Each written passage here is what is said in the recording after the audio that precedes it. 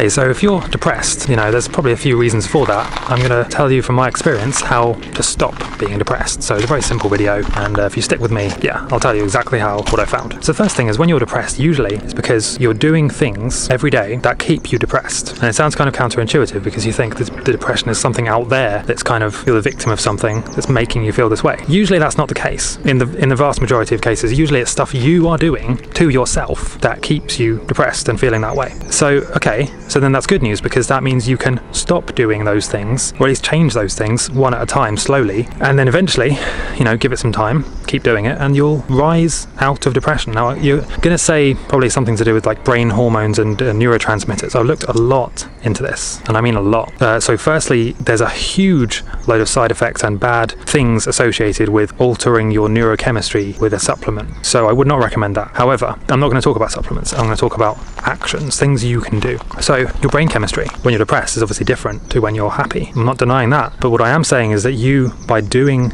different things, you change your brain chemistry, which changes your depression. Okay. So an example is, let's say your circadian rhythm. Okay. We know that if we don't get enough sleep, we become depressed and sick. It's a very reductionist way of saying it, but that's true. Okay. So therefore, you should at least try to improve your sleep. And you might think, well, it's this big task. It's hard to do. Okay. Yeah, it is a big task. So you break it down into the smallest possible actions. Okay. Things you could do that you're not doing. Even just waking up 5 minutes earlier per day. Even turning off your screens an hour before bed. Even avoiding caffeine after lunch. These are things that everybody could do, and they're very small actions, very tiny things that you can do in your own home.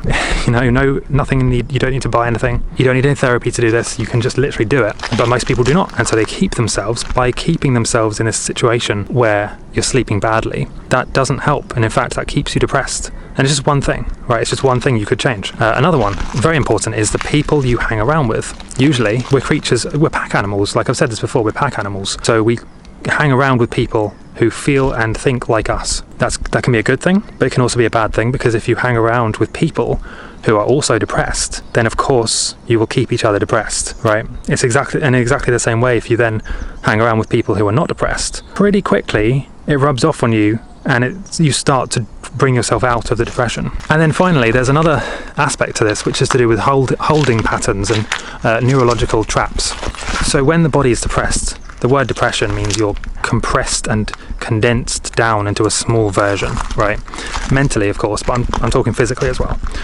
So then the solution, or one part of the solution, is to then open yourself up, right? Go the other way. So vibrate, jump up and down, bounce, run, move your body physically, dance around, do some rebounding, and, hang upside down, just shake your body up, basically. Just change your holding patterns. Just imagine you're just grabbing yourself by the shoulders and just shaking yourself, almost like you're shaking yourself awake, right? And you can do this in different ways. You can do like ecstatic dancing, where you just dance randomly, however you feel like dancing. You can do drums, you can do bouncing, you can pound your chest, you can like press, do tapping like this, like press on your chest and neck, and just really just shake your body up, just shake, almost like you're shaking yourself awake. Really powerful. And then another thing is just to not be so hard on yourself. It's a crazy world. There's a lot of polarity, a lot of bad things going on. Yeah, I get that. And it's usually stuff we can't really control.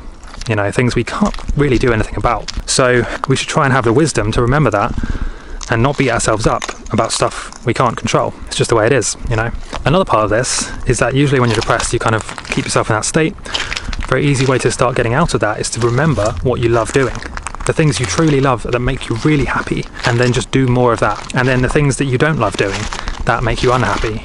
The people, specifically the people. If you hang around with certain people and you find you always feel worse afterwards, stop hanging around with those people. Literally, like today, just stop doing it. Stop messaging them. Stop meeting them if they're making you feel worse. And it's very simple. Nobody, for 99% of people, nobody's forcing you to hang around with people that make you feel worse. Nobody's forcing you to watch movies that bring your energy down and make you scared. Nobody's forcing you to stay up late and ruin your sleep and then bring your energy down. Nobody's forcing you to do that, really. And if you really take a step back and think about it, you're doing that to yourself, and these are things that you can control. Even if you start with one thing, just start with one, right? Wake up 5 minutes earlier, or stop hanging around with, Dave or whoever is keeping you down, right? Stop going to the pub and gossiping and complaining, you know, getting together with a group of friends and just complaining about situations. Stop doing that, right? That's only making it worse. And, you know, it might be difficult at first, but everybody has one action, one tiny thing they can do that will improve their lives that they think is too insignificant to do. And that's the trick. It's not insignificant because it's the first step. So just do that step today, like now, today, and then see where that leads you, because then it will lead to the next step.